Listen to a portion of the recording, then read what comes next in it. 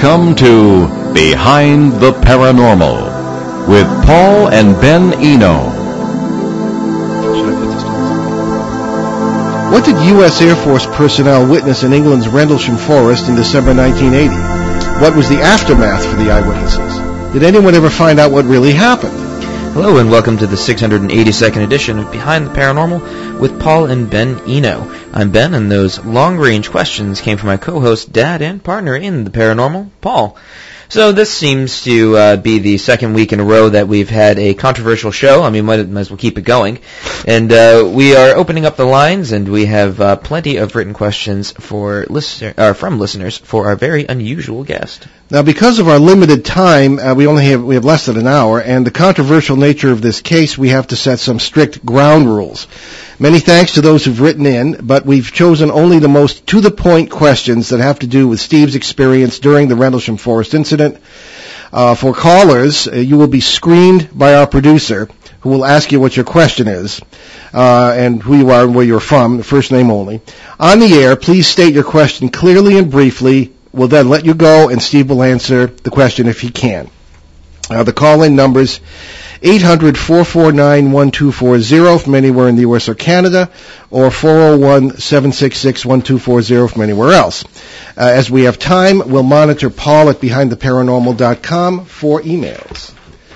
Now, in studio with us today is Steve LaPlume, an eyewitness to an incident about 21 days after the Rendlesham Forest incident, which is often known as Britain's Roswell. Steve was an Air Force security policeman serving at RAF Woodbridge in Suffolk, England, a NATO air base adjacent to the forest. For more in-depth info on the incident, we refer you to the special shows link on the BehindTheParanormal.com website and the Return to Rendlesham radio panels we did with most of the major eyewitnesses, including Steve, on CBS Radio in 2010 and 2011. So, Steve LaPlume, thank you for your service, and welcome back to Behind the Paranormal. Thanks. Good to be back. Well, it's great to have you. So I guess before we get started, what was it Julie Andrews said? The best place to start is at the beginning. Well, I think she was right. Yes. So let's go for the most common question that you receive. What happened during the RA, or what happened during that time? Okay. Well, one thing I'd like to clear up is I wasn't a witness to the RFI incident. My incident happened about 21 days later. Mm-hmm. Okay.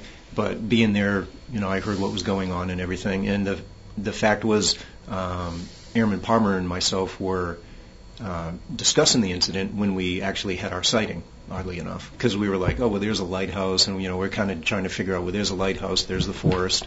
And what we saw was in the sky, it kind of looked like a heart monitor, where, it goes up and down, the little beeps up and down. And it was just like a satellite cruising across the sky. And then the satellite went up and down so much.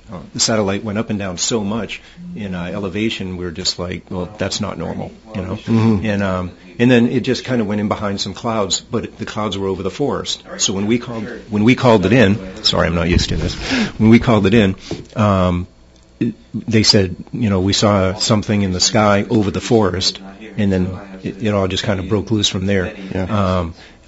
Everybody came down immediately. The phone rang at the guard shack, and it was Lieutenant England. Wanted to know what we saw, and then after that, I saw more brass than I'd seen in my life show up. And that's kind of the interesting thing was the way it all ties into the actual incident. People coming out, they knew something happened prior, because one of the officers had brought out his wife and his child. And the wife was all giddy, and she had a Nikon camera, and oh boy, I hope we get to see something. And I'm a brand new airman here. I'm just turned 18 years old, and I'm thinking, this doesn't seem right. Why would they bring their family out to a military operation? It just didn't seem normal at all. We were a NATO base, and we were a very intricate part of what was going on with Poland and the Solidarity Union and everything. So to have a civilian out on an operation just was bizarre, even to me being new. Yeah. So they went off into the woods. They were out there for about 40 minutes or so, didn't find anything, came back, and told us, okay, stay on the gate for the night. Usually I was off the gate at 7 o'clock or so. They told us to stay on the gate for the night, let us know if you see anything else. So Palmer went off and did his duties. I stayed on the gate, and then about an hour or so later, Palmer came back, and that's when we had our second sighting, which we never reported. He just basically out of embarrassment. You know, in the Air Force, it's a real career breaker to have UFOs mentioned in your file. Oh, right. But when it came back the second time, we could see that the lights were coming in. There was a light coming in, and they always come in. The airplanes always come in a certain way from the North Sea and the way they land. And we thought, okay, well, something's coming in for a landing, but it was a little to the right of where it normally was. And then as it started getting over the forest, it came towards us and came basically up the road instead of to the left where the runway would have been. And from that point on, it's kind of weird. I got tunnel vision, and I don't know if that was adrenaline or what, but I got tunnel vision, and I remember seeing this craft that was long, like a cigar-shaped craft, and it seemed like to have a lot of haze around it, and it wasn't very clear. And it came up, and it came over our heads, and I'm going to say it was 1,000 feet or less over our heads. And I just remember looking up at this thing thinking, wow, you just got to check this out, Steve. This is going to be the greatest thing you ever saw in your life. Well, I don't know greatest, but it was the most interesting thing I ever saw. Well, I can imagine, yeah. And it was a structured craft. I remember it had some lights underneath it. There was a blue light, a green light, and I believe a red light. And it had some sort of a hatch on the bottom, and I was so focused on that, I don't even remember the peripheral vision. I was just focused on this hatch. It was over our head for a couple, I don't know, say maybe 15 seconds, 20 seconds at the most, and it just kind of meandered off over to our right across the field, went over the base, and off it went. It slowly meandered up into the sky and blended in with the stars. It wasn't any fast motion. It was just real slow, and I couldn't, to this day, I don't understand why nobody else on the base saw this craft besides me and Palmer. Well, you hear that frequently, so. Yeah. Okay. Well, thank you, Steve. So let's get to our question. We have our first caller, who I believe, Ben, is none other than Larry Warren, who is from England right now, but he was another eyewitness to the actual the RFI incident itself. And Larry, how you doing? Oh, do we have him? Okay, well. All right. Well, we hopefully he'll call back. But again, the number in the U.S. or Canada, 800-449-1240, and we can go to our first question here. Okay, we do have Larry. All right. Okay, so let's get him on. Larry, are you with us? Hello? I think so. Hi. Larry? I'm always causing trouble. I'm here. Oh, you are nothing but trouble, my friend, I'll tell you. So, you know that, man. Is that my brother Steve? Hey, Larry, how you doing? How are you, my friend? It's been a long time. I wanted to call in and say hi, Paul. How are you? Oh, great, Larry. It's nice to hear from you. We're real pressed for time, so... I know. I was asked to call in, and I'm happy to do it. And great. I think Ronnie LeBlanc, your other guest, sounds so much like Steve. I heard him on another show, and I thought, my God, that's Steve, and it wasn't. It was Ronnie. Well, there you go. Boys, I guess. So, do you have a quick question here, or you just wanted to greet us? I don't need to ask Steve anything. We go back 37 years. I just wanted to say hi to him. Great. The Spins has come out. Steve Longero, all the circle of madness that continues. Holt is getting worse in his later years. Stephen, be careful. I'll tell you, there's a lot of rats in the butter. But okay. Love to you. I hope your family's good, and I won't tie it up because Steve has a lot to say, and he's a man of honor. It's good to hopefully be in touch with you down the line, Steve-o. All right. Very good. Thank you very much, Larry. Great to talk to you. Okay, so Okay. Bye-bye. Great. Bye-bye. Okay, we have a question from Sherry in Muncie, Indiana. Ben, if you'd be... do you have time to do this? Because you have to be the producer today as well. You know what? I'll do this. I'll do this for you, Dad. Thank you, Ben. You're back in the will. So, Sherry writes to us, can Steve tell us about what happened after the incident and people on the base were talking about it? Were there different versions of what happened like there are now, or did everybody agree on what they saw? That's easy to answer. Everybody shut up. It was real swept under the rug and kind of hush-hushed and quieted, and the only reason I really had any interaction about the first incident was the guys came through the day room that morning, and I happened to bump into them. Somebody said, yeah, so-and-so and so-and-so got chased by a UFO out in the woods, and that was my only knowledge of it. If I wasn't in the day room at that time, I don't even know if I would have heard about it. Okay, but when you did hear anything, was it the same version, or people were telling different stories? All I had heard was they got chased by a UFO in the woods, Mm-hmm. and that's all I had heard until Larry had come into my dorm room and talked to me about what he had seen. Okay. I had never heard any details at all about it. Okay. We have a question here from John, Jon, does not say where he is from. Ben, perhaps you could read this one too. Alrighty, so John writes to us. Hi, Paul and Ben. Really enjoy the show, listening here in the UK. Question for Steve. On the third night, the halt night, it has always been said that British police officers were in the forest at the same time. Do you know anything about this, Steve? Also, does Steve know if any of them have come forward and spoken out? Just to clarify, Colonel Charles Halt, Halt Night, as it were, was the deputy base commander who was in the thick of this. Correct. So, Correct. okay. And no, I have no knowledge of that because, again, I was not there on that night, so I'm not going to speculate at all. I have no idea at all. Yeah, we appreciate that. We don't like to speculate either. However, the speculation is that there were two British police officers who kind of showed up, and there depends on who you talk to. Mm-hmm. Okay, now we have a question from Maddie, M-A-D-D-I-E, I guess it must be Madeline, in Blackstone, Massachusetts, right here in our actual listening area here. And I'll mark these so they don't get mixed up. Thank you, I appreciate that. So Maddie writes to us, how many actual eyewitnesses were there in the Rendlesham Forest incident? Again, I wasn't there. I had heard there were upwards of 20, and this was talking with Larry. So that would be secondhand information, so I can't confirm. We've had, over the years, I think about 14 on the show, from Major Laurie Rayfelt and Colonel Halt all the way down to people who were just, said they were there and all this sort of thing. So there we go. Ben, why don't you can just take them one at a time. All right, so this one is from Brandon from question mark. Brandon writes to us, was Steve messed with, as Colonel Halt said, most of the eyewitnesses were, and why do you feel you or they were messed with? Okay, well, no, I wasn't messed with. I wasn't interrogated. When I came off duty that night, my sergeant asked me what happened. I told him about the first sighting, and that's the last anybody ever even spoke to me about it in an official capacity until after I was getting ready to be released from the service. At that point, the guy that I was with, Wendell Palmer, he was a senior airman, he had transferred to OSI, and then he asked me a couple questions, which was basically, hey, what are you going to do? He was kind of getting to, are you going to talk about the incident? And I just told him, no, I'm going to go back to civilian life and forget I was ever in the Air Force.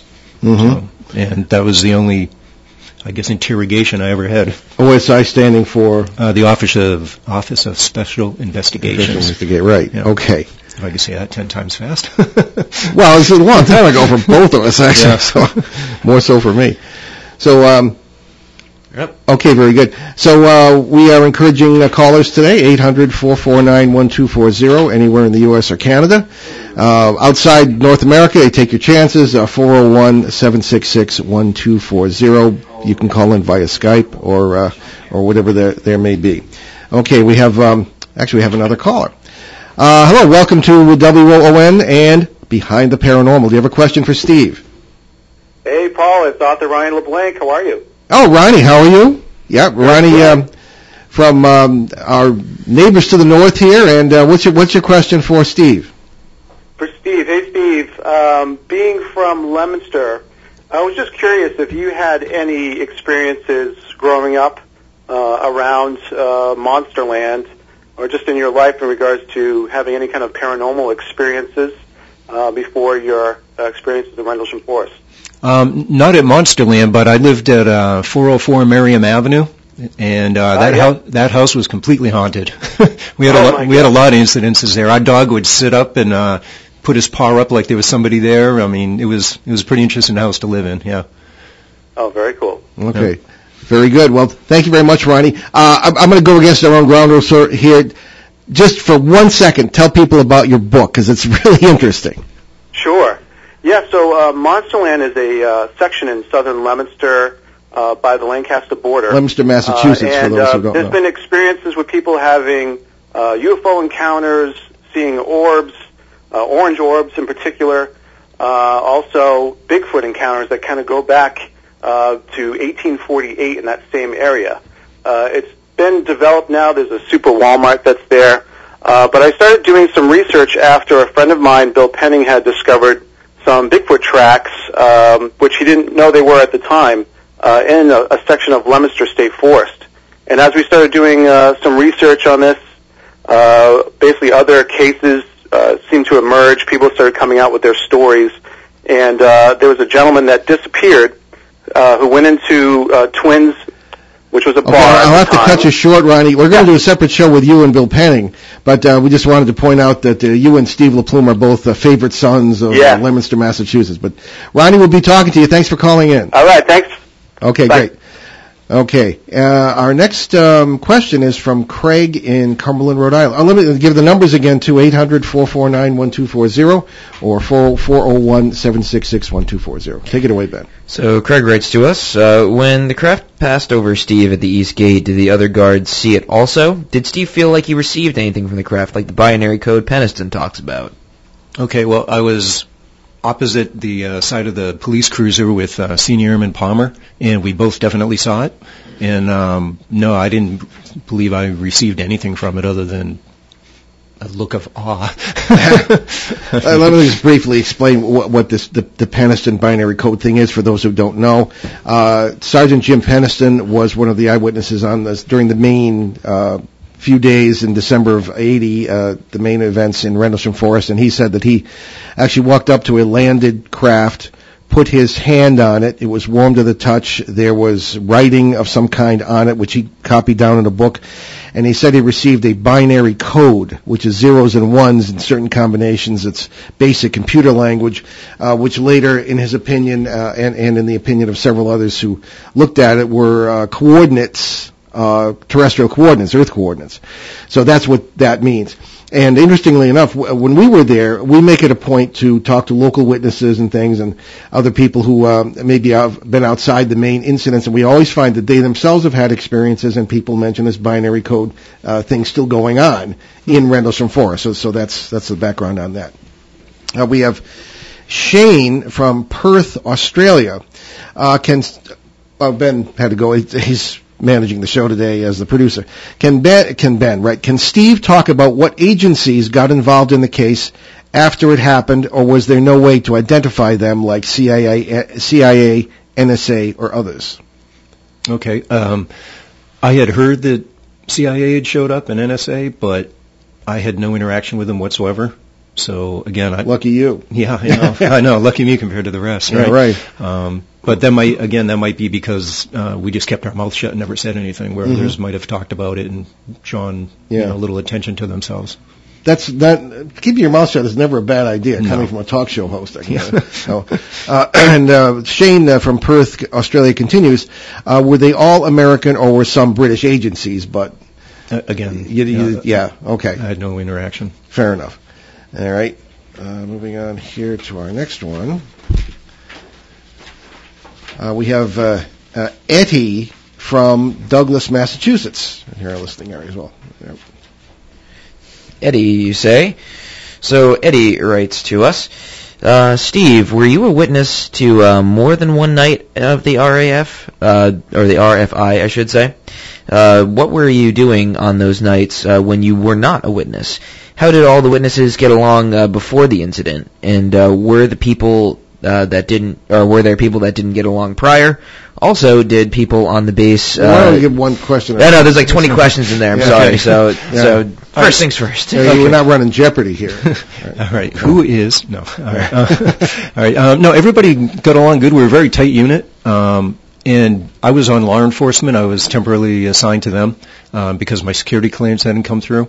So the guys that were the security policemen, they were all a very tight unit. We all had our own little flights, and flights being a group of, I don't know what you call it, all the airmen that were on the duty at the same time.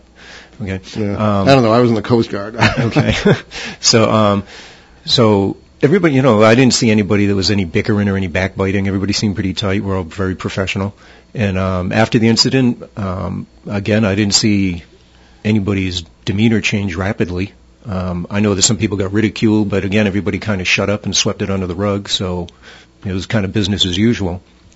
As far as how many nights, I just had my one night that I saw, and again, which was about 21 days after the RFI incident.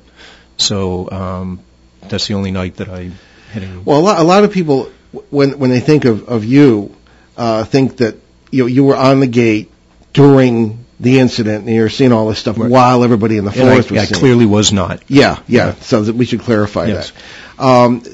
We should also clarify, and maybe you can. This is a question that we had in your entire time at RAF Woodbridge. Mm-hmm. There were, and particularly Major Laurie Rayfeld, who was enlisted at the time, was saying that she had experiences while at Eastgate, outside of the time period, much as you have said, outside of that 3 to 4 day period in December, when they would see things that didn't seem necessarily to be UFO related, but you might say Yeti, as they say over there, or ghost type things. It's something fluky, but not flying craft or lights.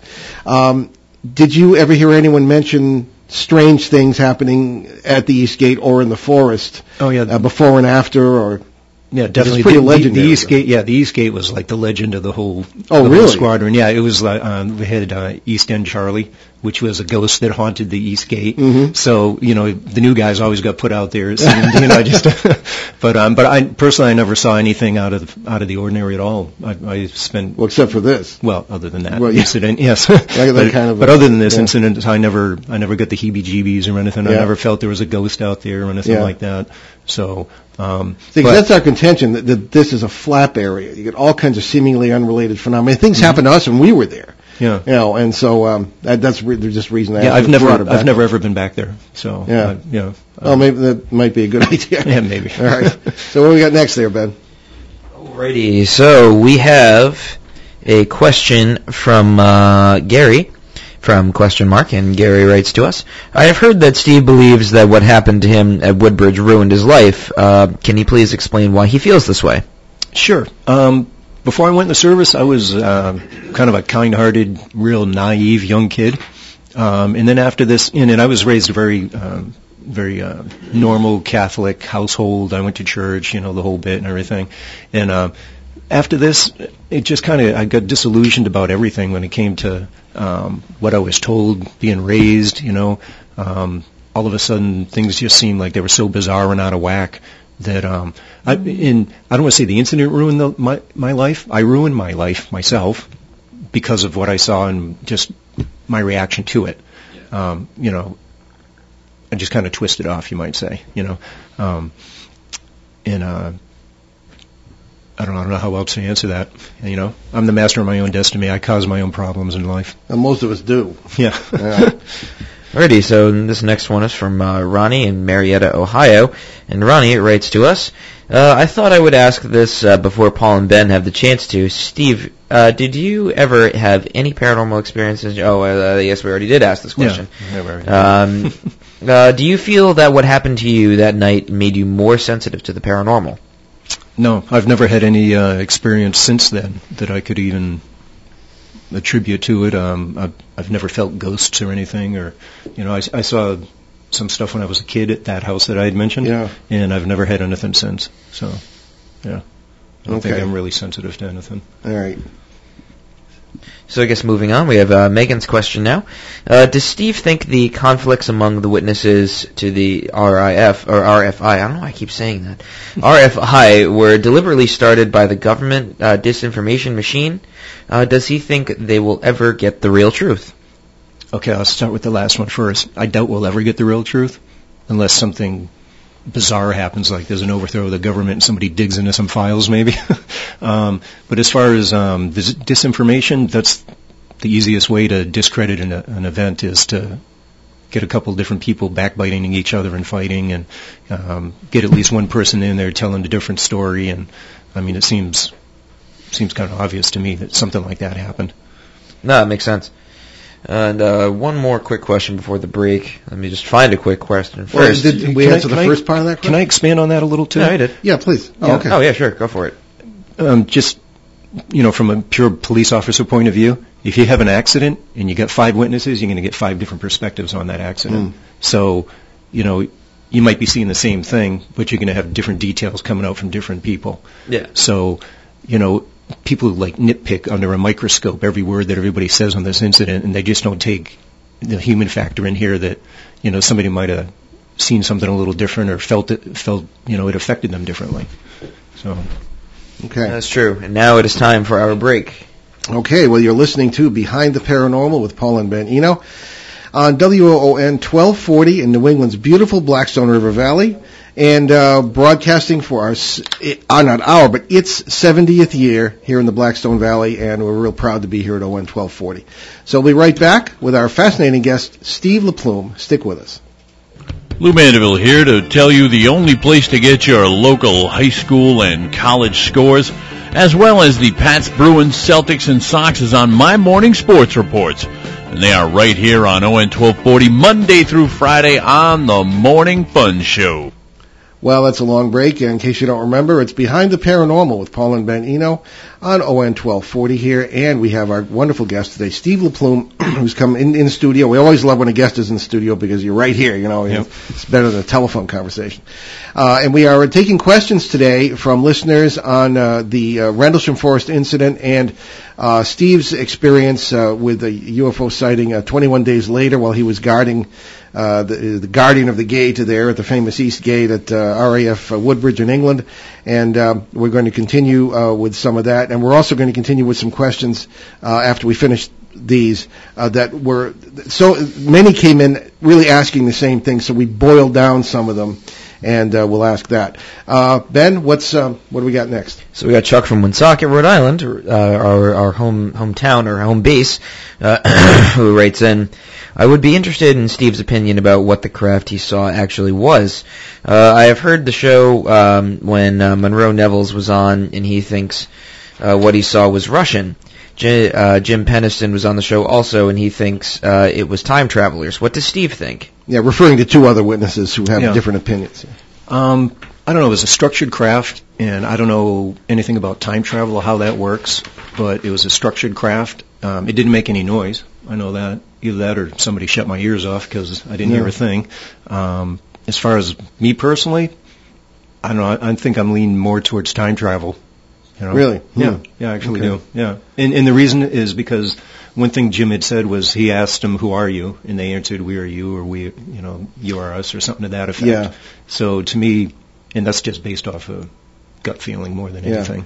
Yeah. Well, just and not to digress, but Jim has been on the show a number of times and talking about this experience, and you've heard him, I'm sure. Yeah. He said that he felt, and I remember seeing video of a session in which Jim was hypnotized to go back to this incident, and he said they were not alien, they were us, which really pretty much says it all. Although one wonders what it does mean. I mean, so they weren't some little gray guys from some other planet maybe, but they were us. So that. Well, and I don't know. I guess to expand on that a little bit, the reason I personally think that is if there was some sort of a radiation incident further in the future, wouldn't they come back and try and get our DNA or try to keep us from blowing ourselves up? I mean, I don't know. To me, that just seems like reason. Well, this gets, not to step on any of our questioners, and our number again, 800-449-1240, anywhere in the U.S. or Canada, or 401-766-1240 if you'd like to talk to Steve today. And again, very quick question, and Steve will answer it if he can. But our whole idea about Rendlesham is that it's a flap area, which means different intersect points of parallel worlds, which I suppose someone with higher technology could use for a means of travel, or the time travel. And we've talked about this many times on the show. Physicist of my acquaintance says you don't travel back and forth in time, you travel sideways because it's all simultaneous, as Einstein pretty much I think proved in the theories of relativity, and particularly his 1952 book Relativity. So time travel is an interesting concept, and who and what are they?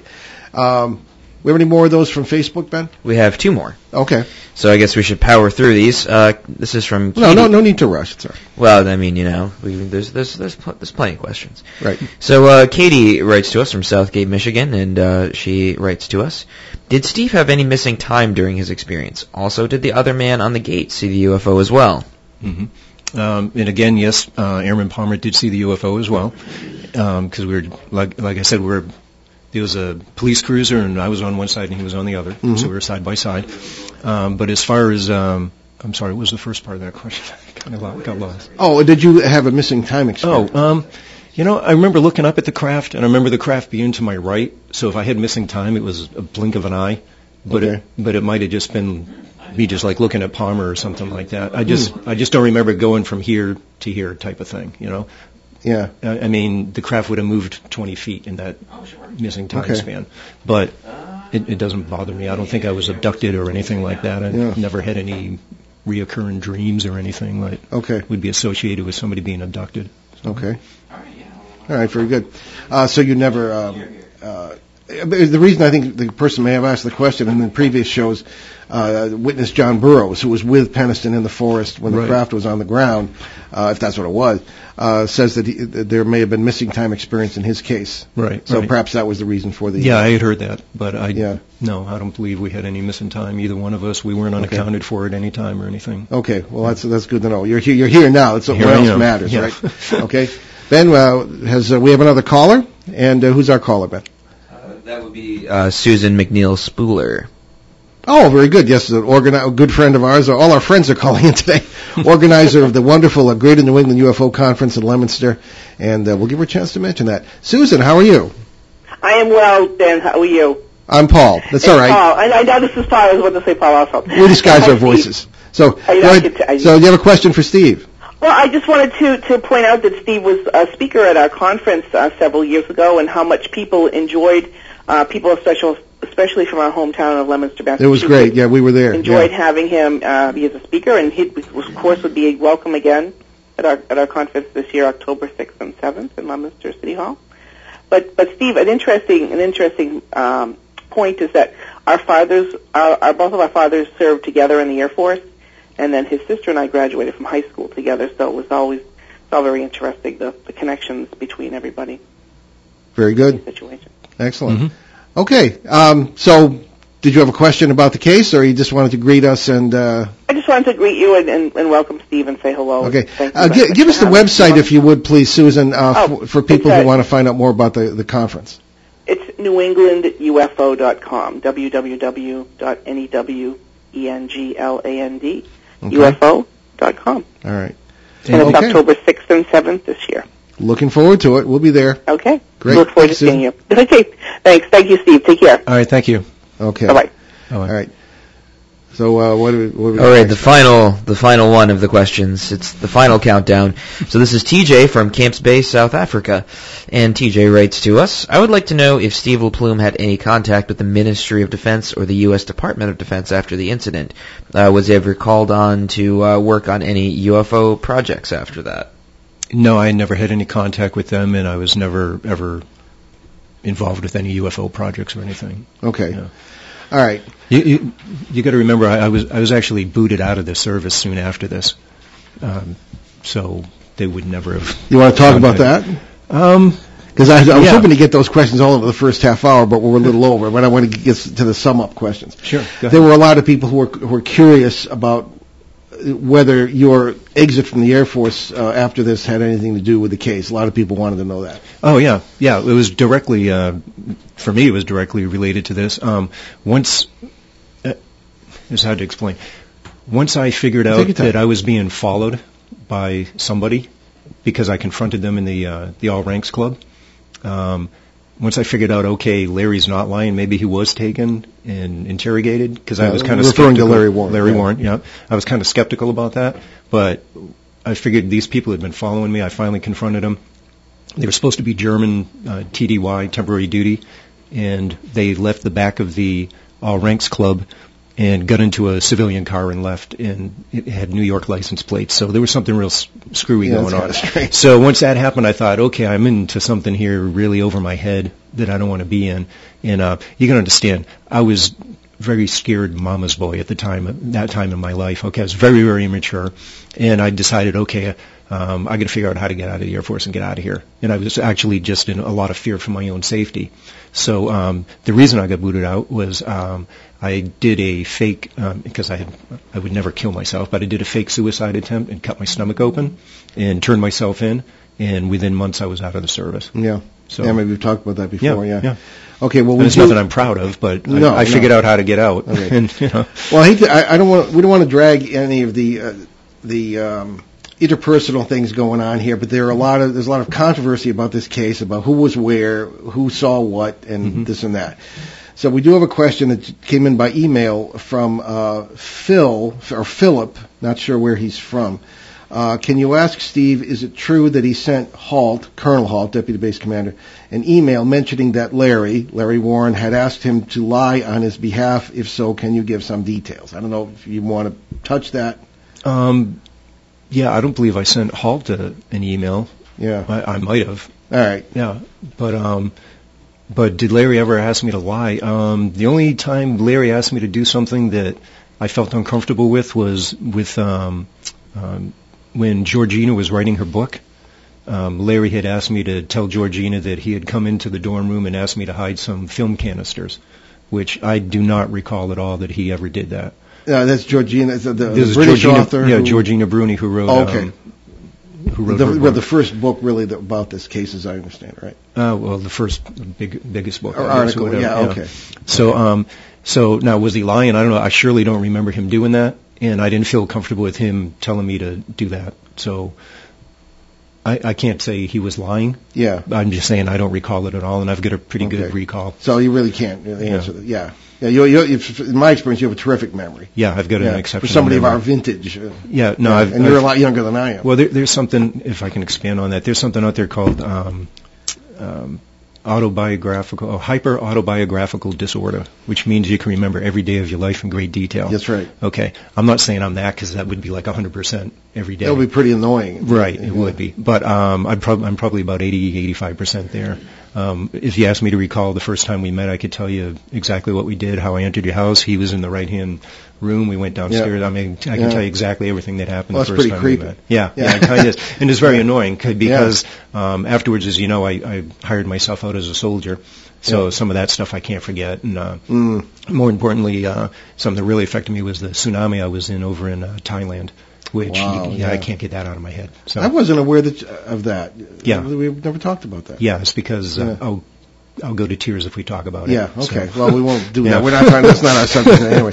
Yeah. So just one of the questions a lot of people were wondering, just to sum up, was there's been some talk with some of the witnesses about medical issues that they have that may or may not have been covered by the VA because they may or may not have been related to this incident, whether it be radiation or the site being affected or anything, or perhaps psychological issues because of this. A lot of people wanted to know if you had any medical issues stemming from anything that you went through during this period that might have been related to the RFI. No, I mean, I've got medical issues that are related to a lot of other things. I used to race motorcycles, and I've broken a number of bones. Yeah, that'll do it. So that would do it. But no, I came back, and the only thing was when I did come back, I used to have exceptional eyesight. When I came back, probably, I want to say maybe 3 years later, I ended up needing glasses, but that might be old age creeping up with me too. I don't know. Yeah. So I mean. Well, you haven't seen anything yet. Yeah. So,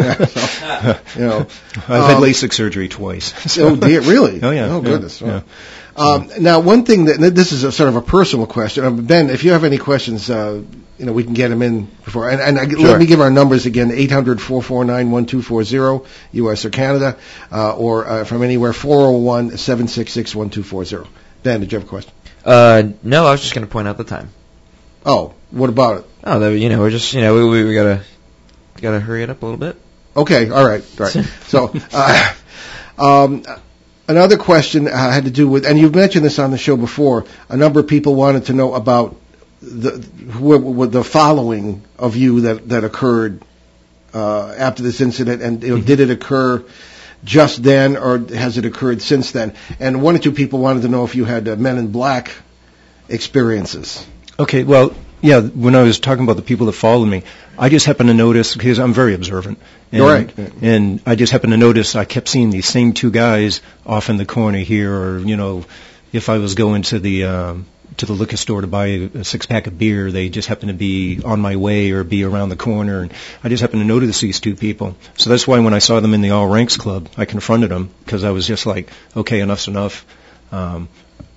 I refer that as to the point where I became a man and kind of manned up, and just went over and talked with these guys. And what I did was I waited for one of the guys to go to the bathroom, and then I went and got a cigarette, because I don't smoke.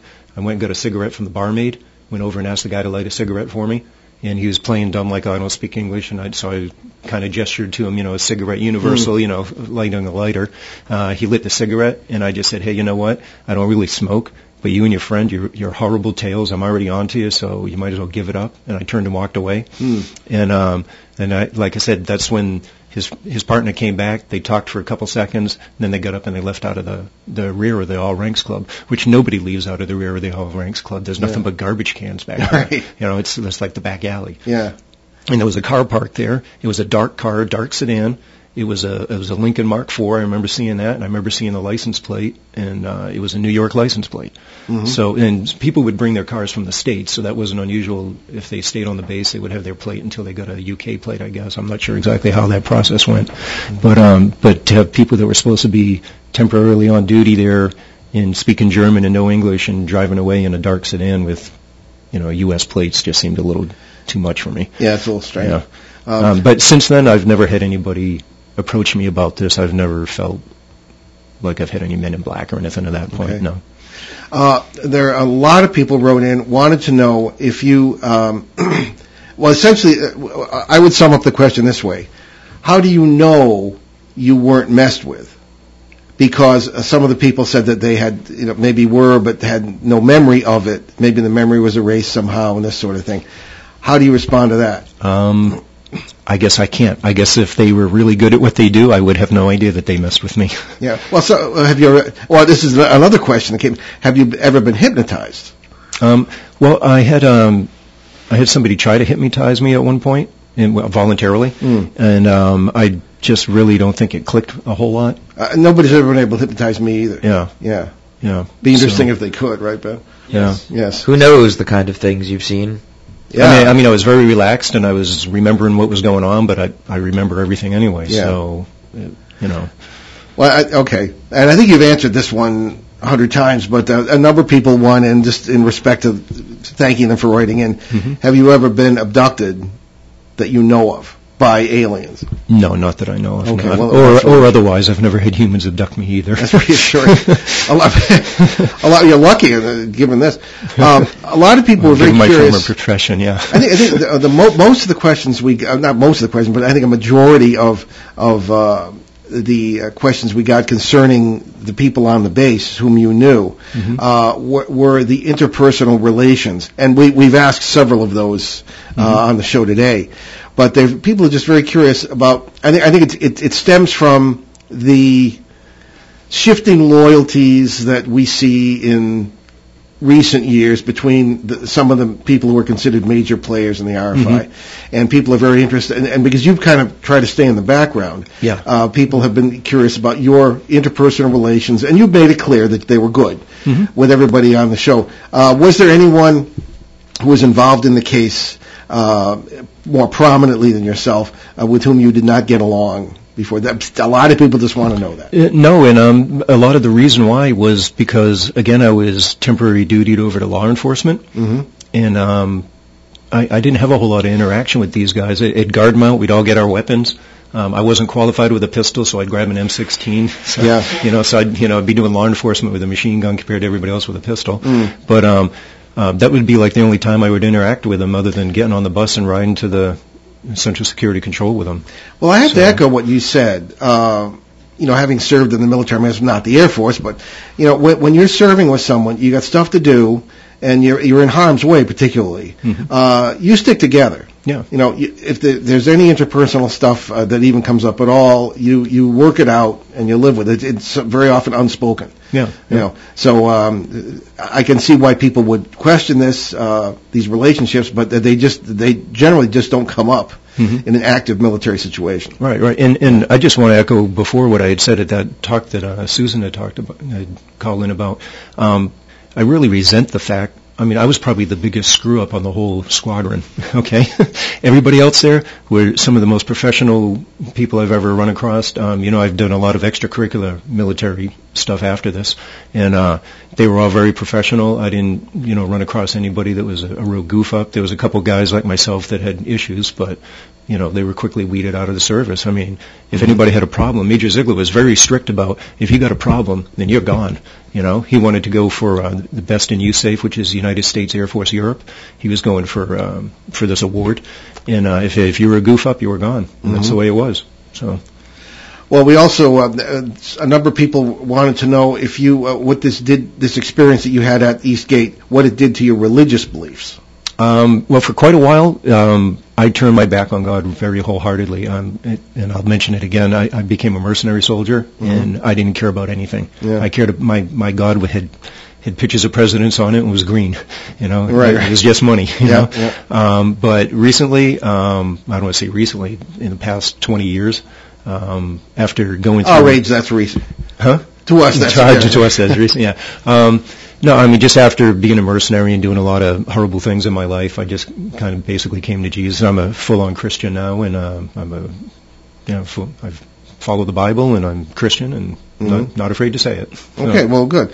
Now, on the question of having been in the seminary, people are always blaming me for not espousing their religious beliefs, So, which are many and varied, of course. Another question that, just to sum up one that came in rather commonly, was when you had your experience at Eastgate, was there a physical? What did you feel physically? Did you feel static electricity, magnetism, anything like that? That was a common question. Yeah, no, I didn't feel anything like that. But as I had mentioned, I didn't hear anything. I had kind of tunnel vision, and that was the only physical attributes I could say of the whole incident. And I don't know if you've ever been in a car accident. You get tunnel vision real quick. Yeah, right. So it might have been adrenaline when you're amped on adrenaline. Yeah. You get tunnel vision, and unless you know how to control adrenaline, adrenaline rushes. Sure. Then you get tunnel vision, and a lot of times your hearing goes out, and you black out just before you hit it like an impact. All right. So, but. And then there were a number of questions based on, I guess, sort of people who are faithful listeners to our show who know all about our multiverse theories.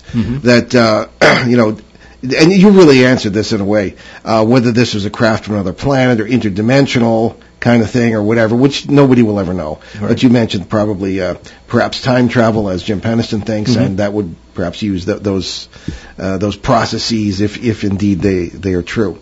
So we burned up this hour pretty quickly, but I wanted to let you if people want to find out more about you, you want to do a shout out. No, actually, I'm a pretty private individual. Yeah. But what I do is I don't have 10 websites or anything. No, I'm not even on Facebook or any of that. Right. I have no. Well, we miss you on Facebook. Oh, okay. Well, yeah, I'm just not very social when it comes to stuff like that. But I do want to do a shout out to CustomFighters.com. It's a website that I'm on that we build a lot of custom motorcycles. Oh, cool. So, yeah. Interesting. Very good. Okay. Now, Ben, did you have another question? Because I have maybe one or two. I was more of a comment than anything else. After all of the time that we've spent looking at this case and talking with everybody, one of the problems in the field of ufology is people usually focus on the incident itself rather than the human fallout or any of the interpersonal play. And I think that this case is the exact opposite. The whole mystery of the case is what happened to turn such a tight unit together against each other. It's interesting because it brings in a lot of things that people have mentioned, whether it's mind control or the MK Ultra type stuff.